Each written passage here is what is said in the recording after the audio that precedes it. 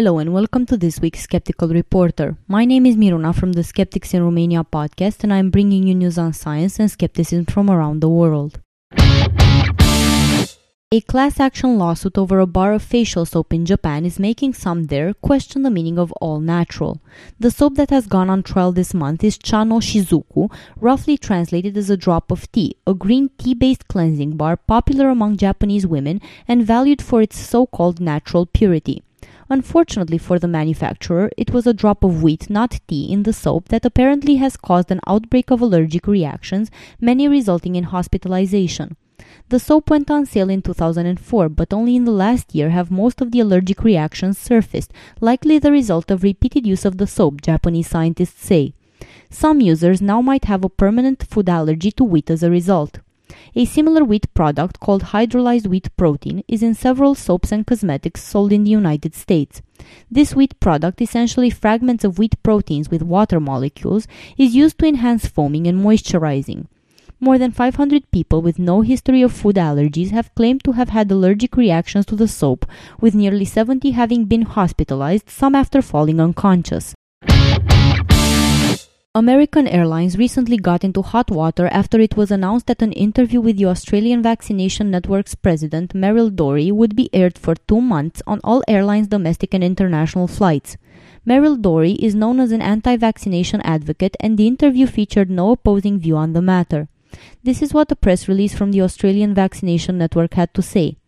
This interview will cover the meteoric rise in autism from 1 child in 10,000 only 20 years ago to 1 in 88 today, with vaccinations being implicated as one of the causes, and what steps parents can take to become fully informed about this issue before having their children vaccinated. Over 8.4 million people on 58,000 flights will be able to hear this interview, which is being aired on American Airlines Executive Report, says Meryl Dorey.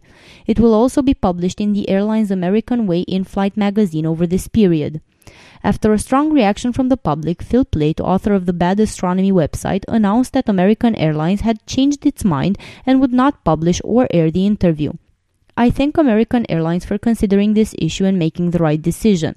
I also want to sincerely thank everyone who wrote and tweeted about this. Remember, we have the power to make sure good, accurate science gets told and bad, inaccurate misinformation does not spread. Never rest, never tire, and never forget that the price of freedom is eternal vigilance, Phil Plait has said. In Saudi Arabia, a Sri Lankan woman has been arrested on suspicion of casting a spell on a 13-year-old girl during a Saudi family's shopping trip, a police spokesman said. She may face death in a country where convicted sorcerers are beheaded. The spokesman, Mesfir Al-Joayed, confirmed to Reuters by phone that details of the woman's arrest published in local media were correct. A Saudi man had complained his daughter had suddenly started acting in an abnormal way, and that happened after she came close to the Sri Lankan woman. He reported her to the security forces, and the specialized units arrested the woman. Saudi Arabia is an absolute monarchy that has no written criminal code and where court rulings are based on judges' interpretation of Islamic Sharia law. The punishment is always beheading for anyone found guilty of witchcraft, a Saudi lawyer and human rights activist, Walid Abu Al-Khair, has explained. Children with common neurological conditions such as headaches are twice as likely to use complementary and alternative medicine as kids in the general population, a new study finds. The most common alternative therapies used by kids with frequent headaches, migraines, and epilepsy were mind-body techniques such as meditation and deep breathing, the study found. It's not clear why children with these conditions seek complementary and alternative medicine therapies more often. But neurological conditions may be unique in their ability to respond to mind-body therapies because both the illness and the therapy involve the central nervous system, said study researcher Lauren Jansons, a medical student at the Mayo Medical School in Rochester, Minnesota. However, more work is needed to know whether children with these conditions actually benefit from CAM therapies, Jansen said. She added that such therapies are not necessarily safer than conventional medicines. Some herbal supplements and chelation techniques, which attempt to remove metals such as mercury from the body, come with health risks. And if people seek CAM therapies first, they may delay the start of a conventional therapy that is known to be effective.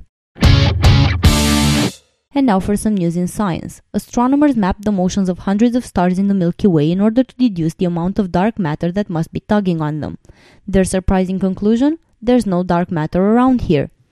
If the analysis of the data from Chile's European Southern Observatory is correct, a big if several physicists say, it overturns the decades-old theory that dark matter permeates space in our region of the Milky Way. Dark matter is an invisible material thought to make up 80% of all matter in the universe. Although it doesn't interact with light and so cannot be seen, its presence is invoked to explain why the outskirts of galaxies, including the Milky Way, rotate much more quickly than would be expected based on gravitational pull of visible matter alone. Commonly accepted as fact, dark matter plays an essential role in models of galaxy formation and evolution, and several experiments are underway to detect dark matter particles on Earth.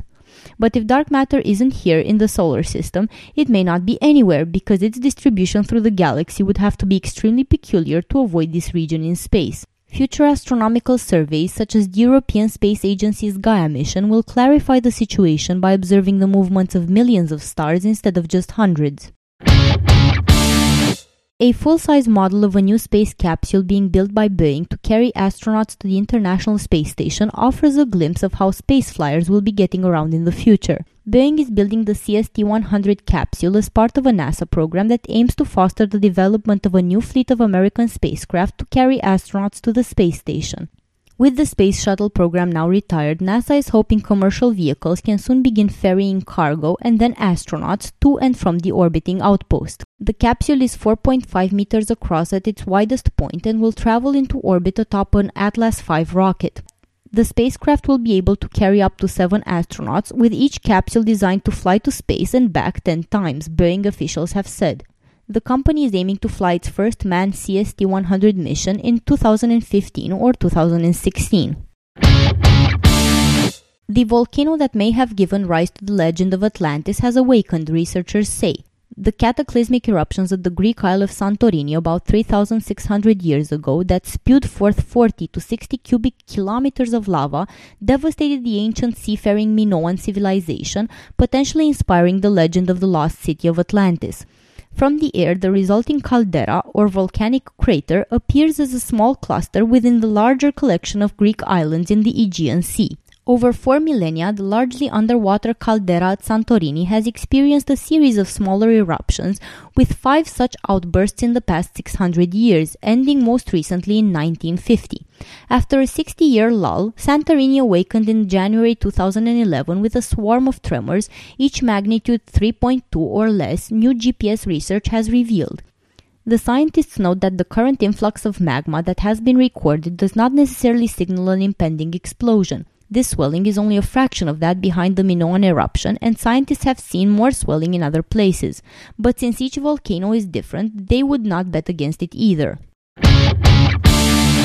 Smartphones have become breeding grounds for bacteria and viruses far worse than anything living on your toilet seat. Luckily, the new phone soap device offers to sterilize invisible scum with ultraviolet light while simultaneously charging your phone. Microscopic threats can easily multiply to make phones filthier than office workstations or toilets because many people rarely bother to even wipe down their phones every now and then. Phone soap only requires smartphone users to plug their phones into its closed boxy container, a clever way of piggybacking on existing phone charging habits. Phone soap's box supposedly uses top and bottom ultraviolet C or germicidal lighting to kill off any bacteria and viruses clinging to a phone's surfaces within 3 to 5 minutes. Past studies have found that phones can attract everything from fecal bacteria to nastier hospital strains of bacteria resistant to antibiotics. The $39 device has already raised more than $35,000 on Kickstarter, a crowdfunding website that only funds projects with donations if they hit a certain goal. Most online donors went for the $39 price of a single device, but more than 100 people pledged $75 to receive a second phone soap for their loved ones. Either way, their efforts have raised far more money than Phone Soap's original $18,000 goal. And in local news from Romania, we learned that persons that suffer from being shy and have a fear of being in the center of attention will be able to get free therapy for 9 weeks thanks to an online program launched by the Babeș-Bolyai University in Cluj. The Department for Clinical Psychology and Psychotherapy announced that the program was launched on the 23rd of April. The project, called iSophie, aims at helping people overcome anxiety in social situations by helping them understand their problems and offering them practical solutions to dealing with the negative emotions. The results will be evaluated. This was Miruna for The Skeptical Reporter. This show was recorded today, the 26th of April 2012. Thank you for listening.